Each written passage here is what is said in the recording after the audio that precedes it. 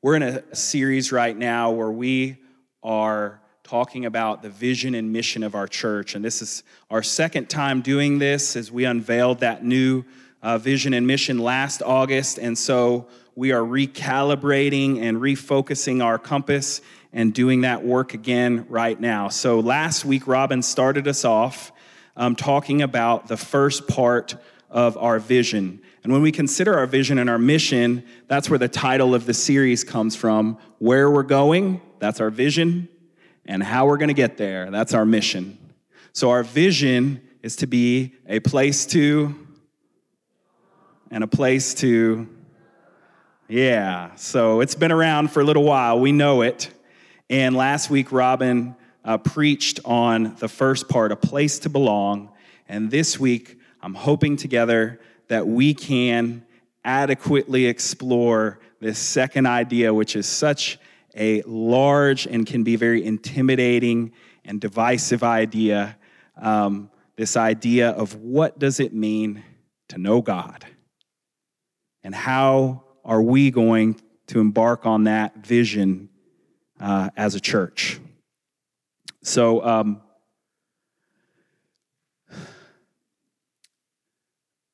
I think this question about knowing God is one of the deepest, most enduring questions of humanity.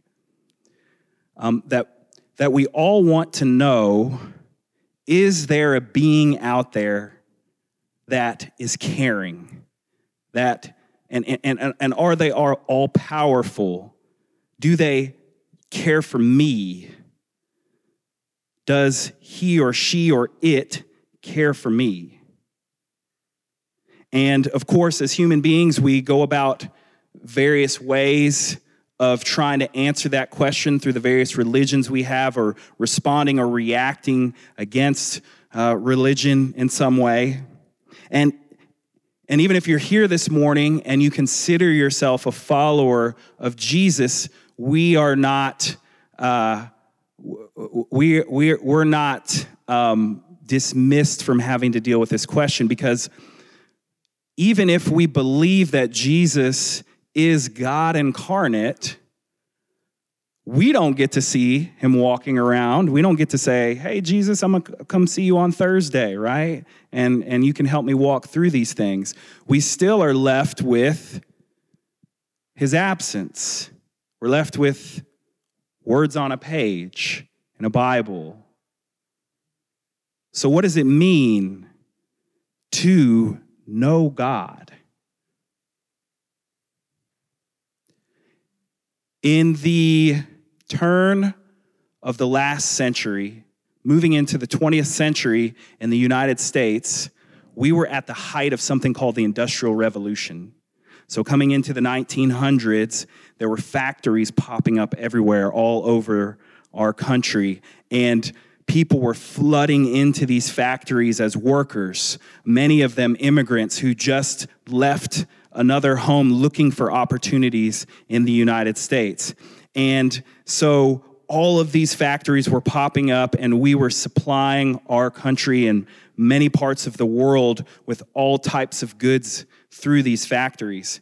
And at this time, because there was so much poverty and need, many families, children were going to work in the factories as well. Little bitty children, as young as my oldest son, Benjamin. And of course, this was an issue because children in heavy machinery, I don't know if you've ever experienced this yourself personally or tangentially, they don't work well together. So there was a lot of issues happening here, and deaths and injuries and things like that. Some political activists, they wanted to do something about this. And so in 1918, the first compulsory public school act was passed in Massachusetts.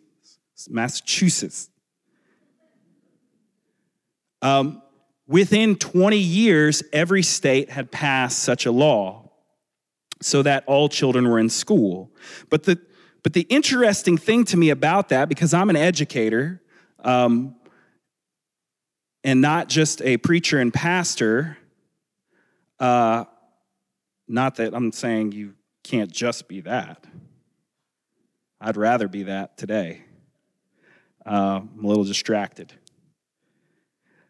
But what was happening is these schools that the students were attending, they started to look like factories.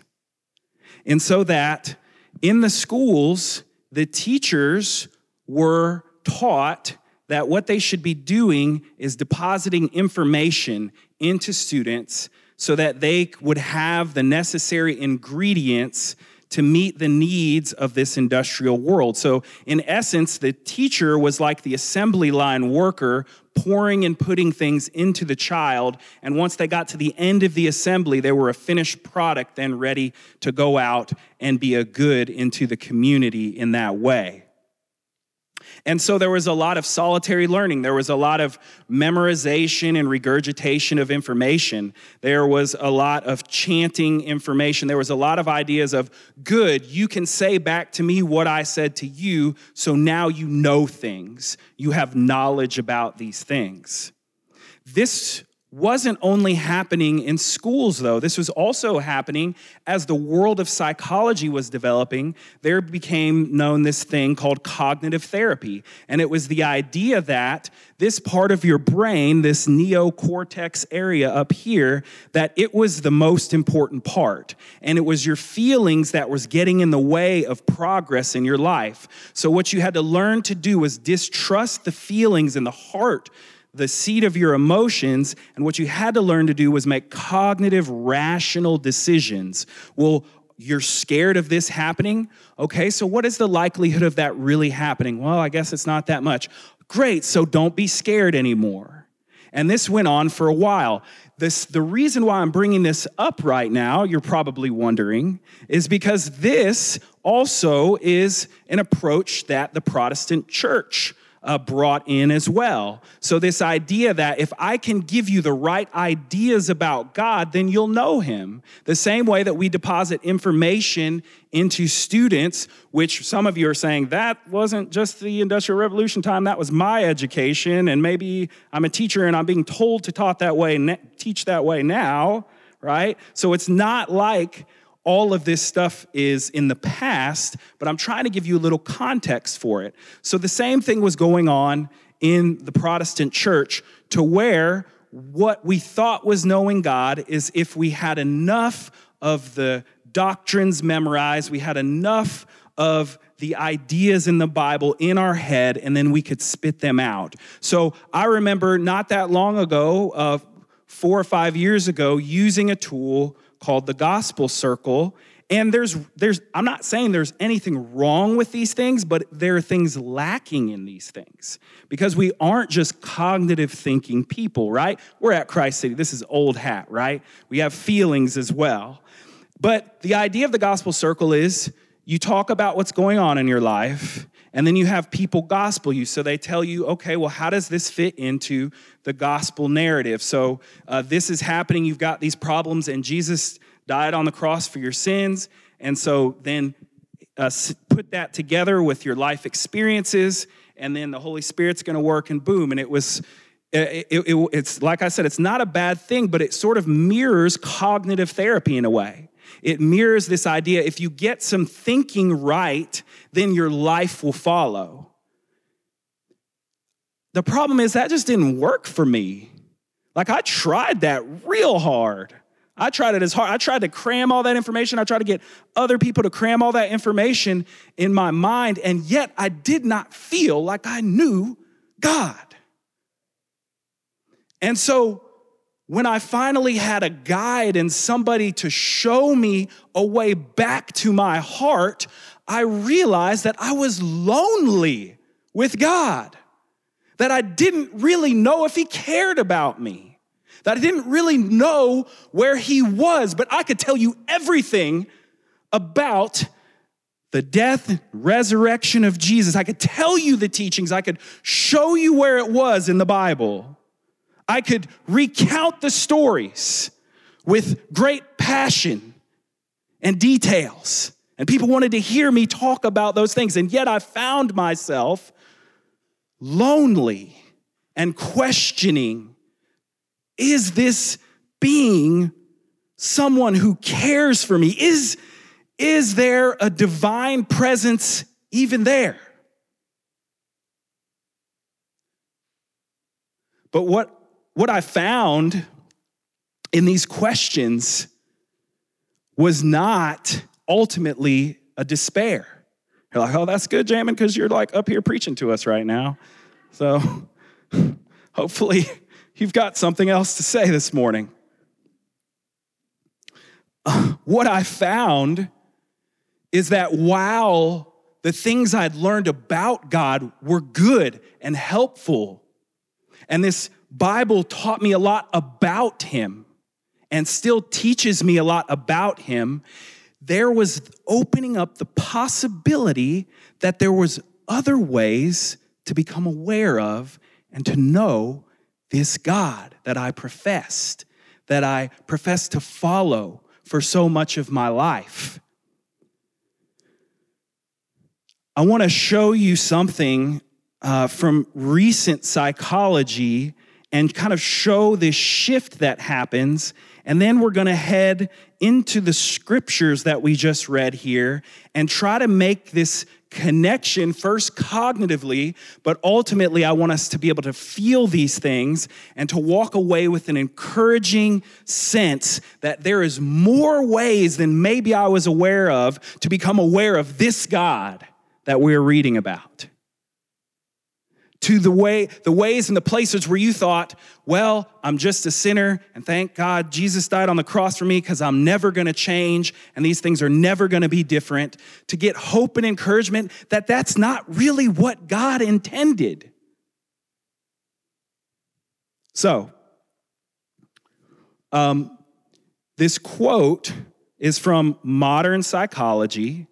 And we have the ability now to actually study what the brain does when it's taking in certain things, namely also when it's feeling emotions, because our heart isn't actually the place of emotion. It actually happens in a part of our brain called the limbic brain. So on the screen, this is what they've learned. They've learned that learnings accompanied by strong emotion actually form neural circuits in the subcortical implicit memory that are exceptionally durable, normally lasting a lifetime.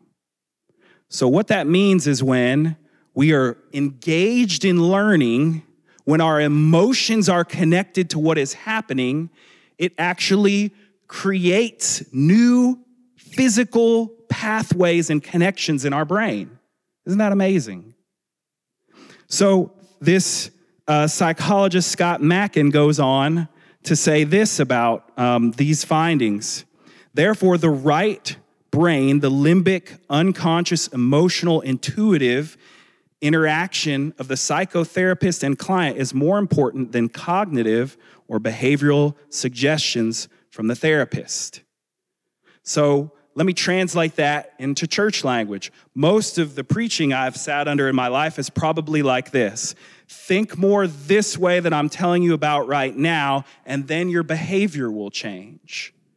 But what I think the Bible is actually talking about when it's talking about knowing is more in tune to this idea that Scott Mackin is talking about here, that they have observed that unconscious, emotional, intuitive part of us, when that is active and connected, we can change as people. And if the Christ is who this scripture right here that we just read said he is, then why wouldn't it be that way? Why wouldn't it be that way? So, to sum this idea up, this psychologist, David Wallen, says this: they will not remember your ideas or what you say, but they will remember how you made them feel, talking to counselors. Some of you might wonder, for me personally, like, well, Jamin, will you break it down a little bit more? Will you give us a little bit more doctrine on Sunday morning? Like, why don't you do that more often? Because I want you to feel something. I want to connect with your head, but I don't want to leave the heart out. And I want you to be able to know God, not just know about him. And so doctrine is important, but it is not God. It isn't God. The Bible isn't God. Christians, we need to hear that. Some of us need to hear that. We've been taught our whole lives. Maybe nobody actually said that sentence to us, but all the implicit messages we got, the unsaid things, were that this book is actually God. And if you don't sign off on every interpretation somebody's given you about this, you have lost God.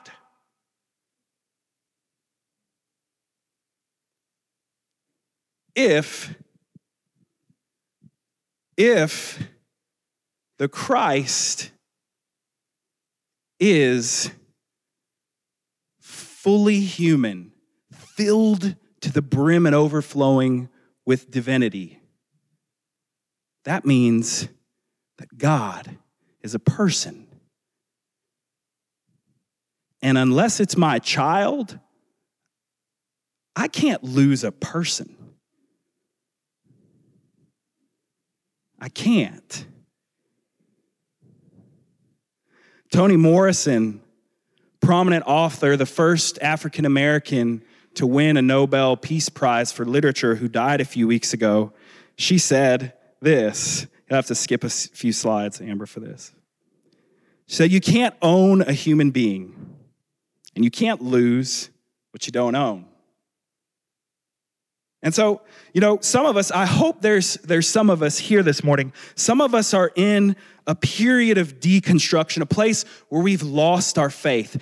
And that is an appropriate place, and that's a stage and a phase that we need to go through as people on a faith journey. But I want to tell you something. I want to give you a little bit of encouragement, even right here at this point, that you can't lose a person. So, if you're married, you have arguments with your spouse sometimes. And sometimes you doubt the validity of what they say. Like, sometimes when Becky gets into an argument and I'm explaining something to her and I have this really great outline and I've got points and I've got subpoints, and she's like, I get it. And I'm like, no, you don't. You don't get it. I don't lose her when that happens. She's not gone, even though I doubt some of the things that she's saying, and she doubts most everything that I'm saying. I haven't lost her. She's a person, and I'm in relationship with her.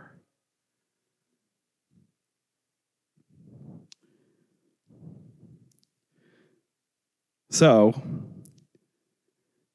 going back to our vision, a place to belong, a place to know God. How do we belong? We belong through relationships, right?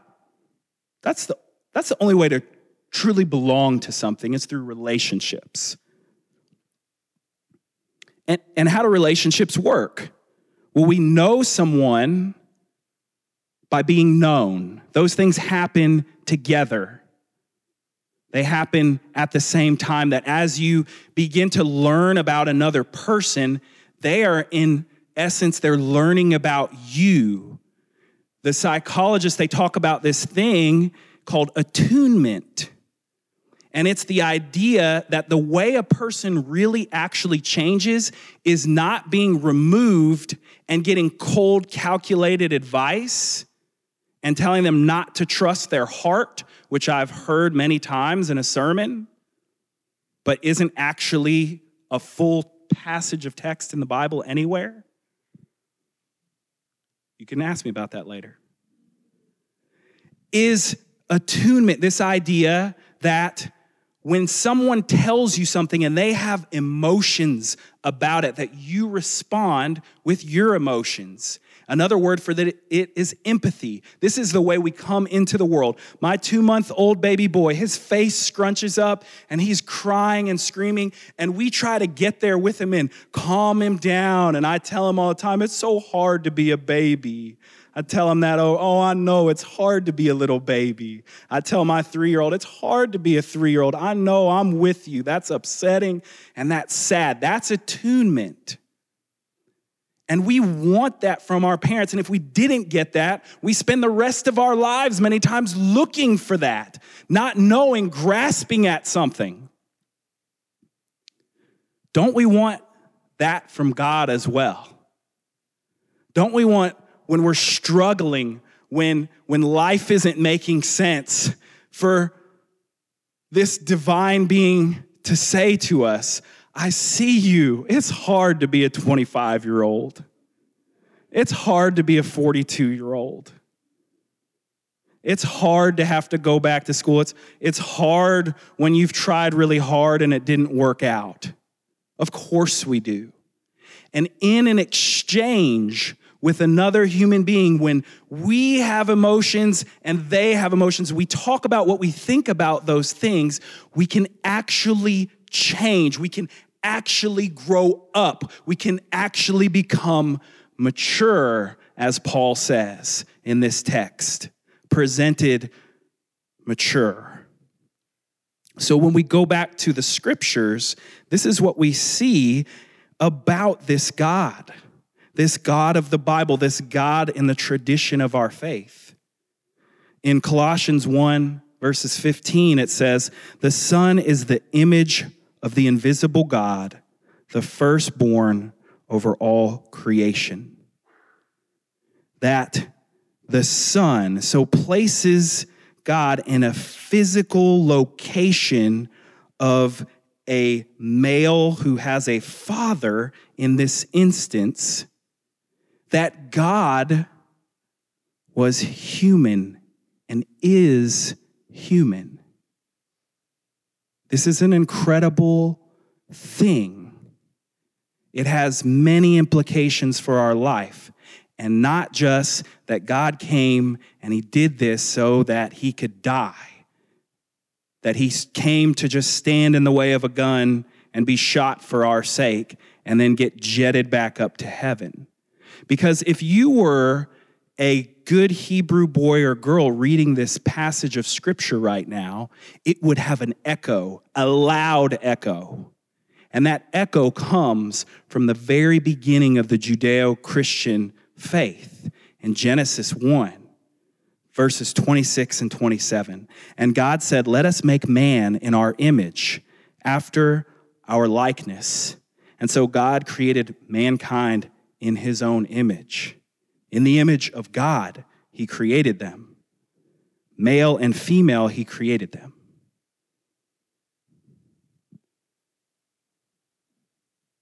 So, what is it that Paul is telling us here?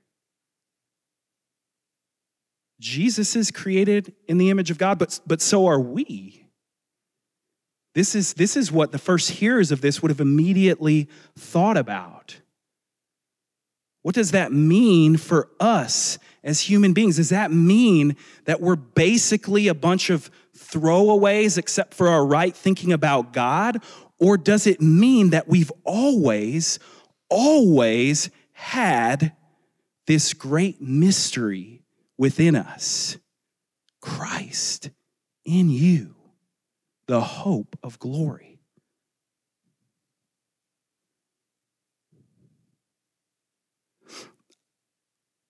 I want to draw something to help us talk about this a little bit more. And for those of you who know that I'm an artist, don't get too excited about this drawing. It's not going to be one of those times like the stirring out at Hope where like I'll talk and then at the end I'll draw one line, it'll be Jesus' face. It's not going to be anything like that. Basically going to be a few circles. But what I want to say about this is, before we get to this drawing, is Christ shares in our humanity.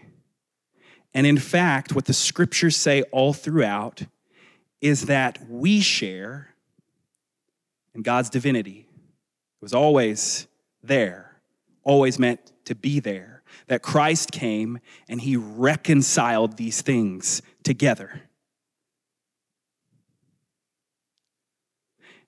And so that means that we can have relationship with ourselves and with others and with God, and that can happen in the same ways to an extent that I can find some Christ in Drew.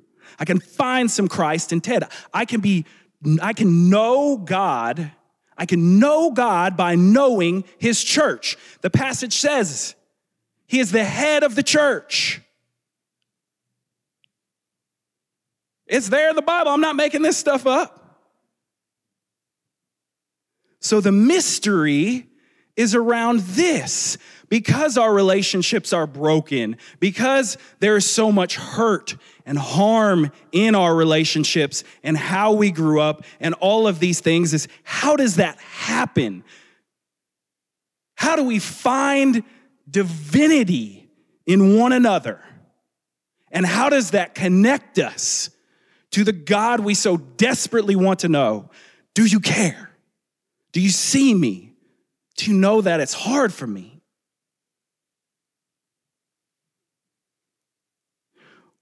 When you're in relationship with somebody, you don't get to know everything about them.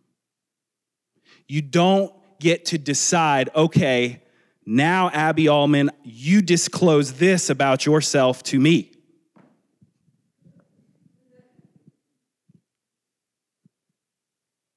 God's the same way. He's not a genie we can summon. It's not I Dream of Jeannie on Nick at Night. Anybody with me? Anybody? Play the old reruns. Long time ago, I played the old reruns. So what this means is, I want to quote Father Richard Rohr and Andreas Ebert in the bulletin here. It's your bulletin quote. It means that there is a level of uncertainty and unknowing about this relationship with God, as there is with any human being. It says this: if we are unwilling to live askew for a while, to be set off balance, to wait on the ever spacious threshold, we remain in the same old room for all our lives. If we will not balance knowing with a kind of open-ended not knowing, nothing new seems to happen. Thus, it is called faith, and demands living with a certain degree of anxiety and holding a very real amount of tension. Change. And many of you, what might be cropping in your mind right now is, well, God doesn't change, Jamin. Don't you know that? You need to go back to seminary. I didn't go to seminary. God doesn't change, he stays the same. And I say, yes, I know, he does. But was Jesus God? I'm pretty sure he changed. Because in the book of Luke, it says he was small and then he grew in stature and wisdom. Oh, God changed. Let me think about this. Is there anybody in your relationship where you've ever said this, that person never changes, and you meant it in like a really good, exciting way?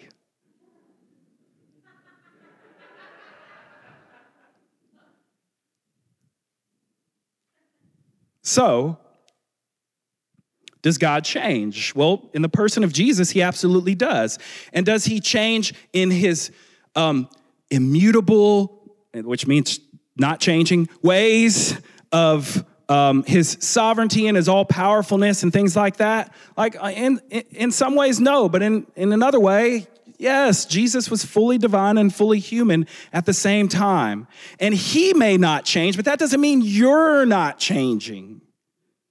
Even if you can't wrap your mind around that God changes, you're changing, which means the way that you understand and interact with God changes. Do you interact with your parents the exact same way as you did when you were 5? If the answer is yes, you need counseling right now. I can hook you up with somebody good afterwards. But hopefully, your relationship has changed. How you see one another changes. So why? Why? And I'm not primarily speaking to people in this room, so that's why I'm talking very loud right now. Why do we think our relationship with God should stay the same? That all the things we learned about him in Sunday school, if somebody challenges those, that they're upsetting and upheaving all of God. In that way, he's not very easy to change. Whatever we think in the little prefrontal cortex in our head is not going to mess him up. I said I was going to draw something, didn't I?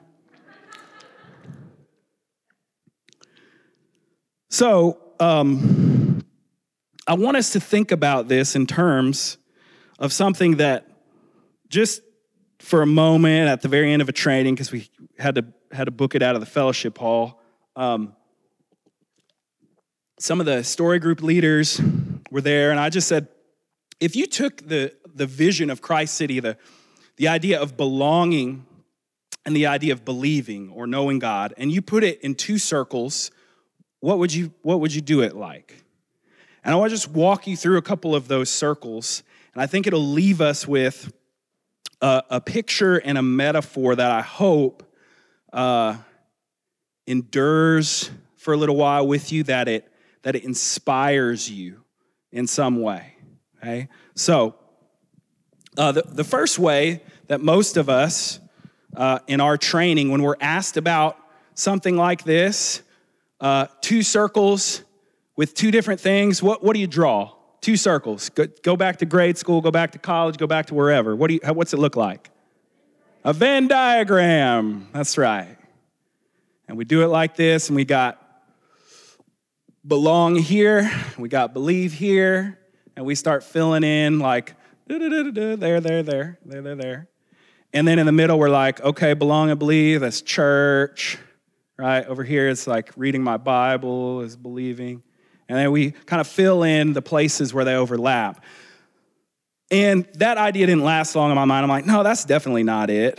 And so I decided to keep thinking about the circle. So I drew another one.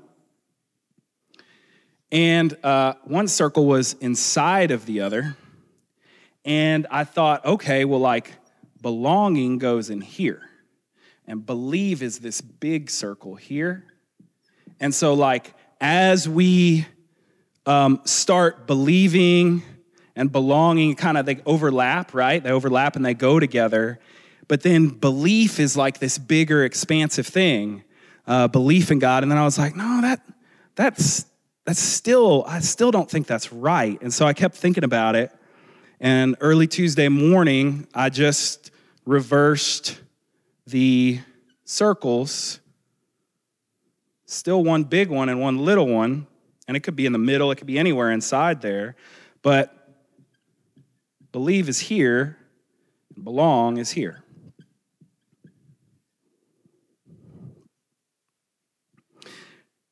And I just want you to follow me for a minute here. It's this idea here that the belief that we have, it fits inside this greater sense of belonging. Back in verse 15, when it says he's the image of the invisible God and says that we're created in God's image, that means you belong. That means God made you and said, very good stuff. You already belong. But what we believe a lot of the time is not that. We're not able to get there.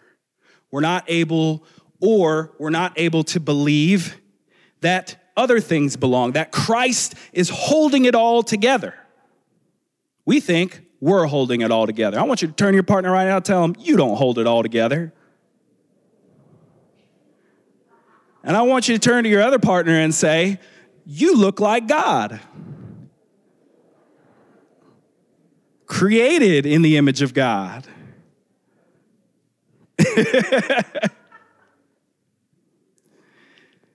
And so the struggle becomes, how do we recognize that on our little island of belief, what all actually belongs? The text says that creation was made by and for him, echoing Genesis again, the very next verse, where it says, hey, you guys, go play and go figure this out. You're in charge of the animals and everything else. Like, take care of this world. And we got off track. And God said, let me remind you of how good I made you in this place, that I'm willing to reconcile it all. I'm willing to go to my death to show you that everything belongs. That God, to borrow another of Richard Rohr's phrases, God is the great includer. From Al-Qaeda to Donald Trump to Elizabeth Warren to your nasty coworker who talks about you behind your back to your friend who said something you didn't like, to your parents who you're not talking to anymore, to the abused and the abuser. To the person who doesn't fit inside your idea of normal, ethnically, gender, sexual orientation, that God is the great includer. And so our belief is always smaller than his belonging.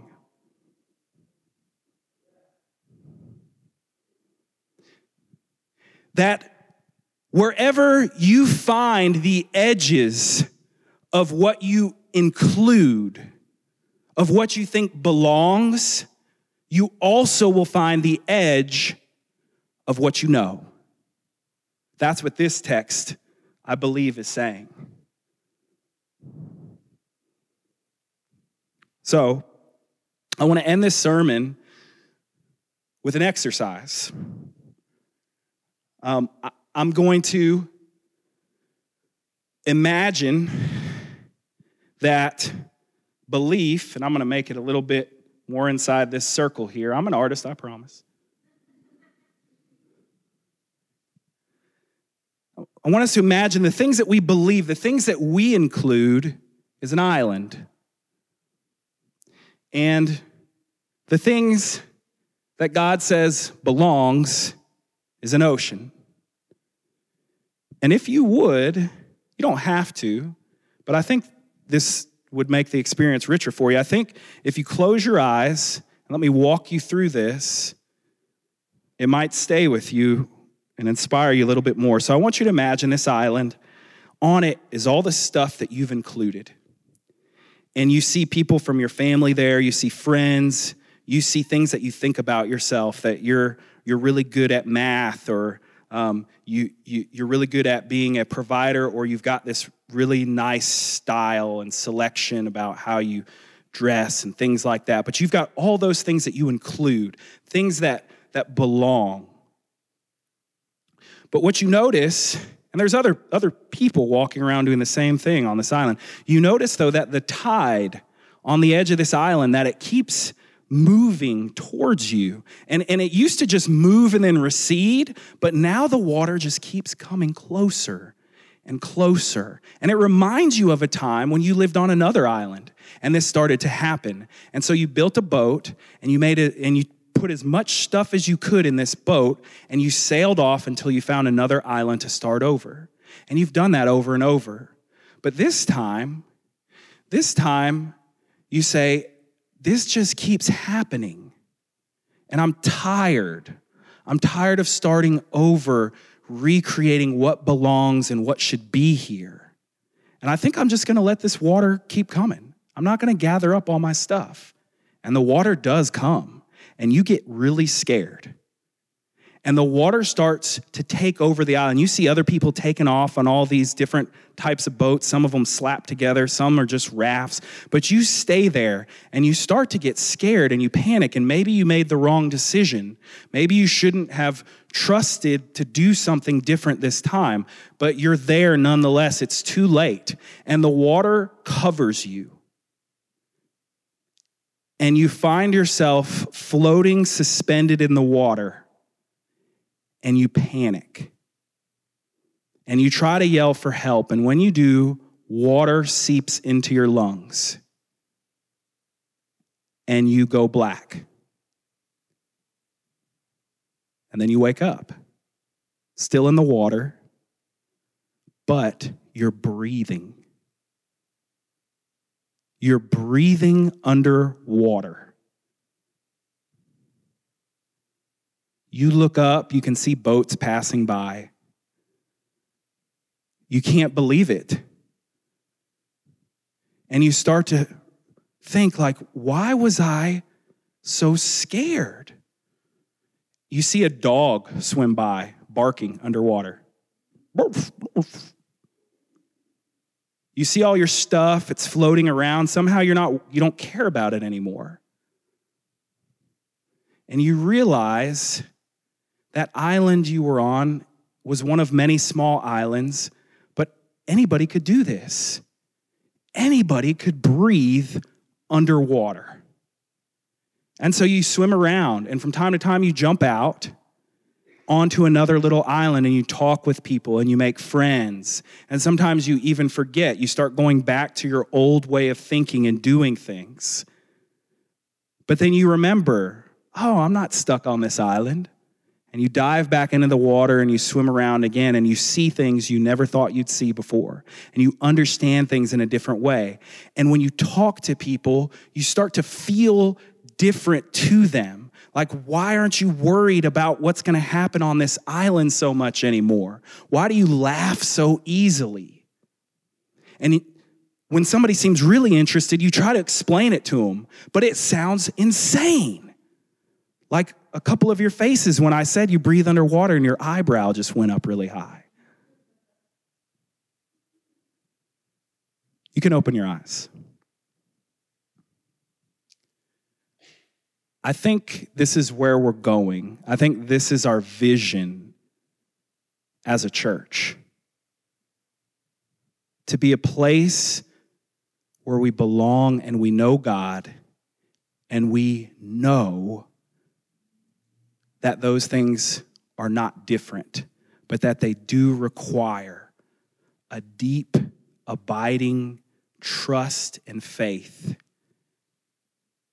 that life can happen and God can teach us a new way to breathe, a new way to live. Christ in us, the hope of glory. Let's pray.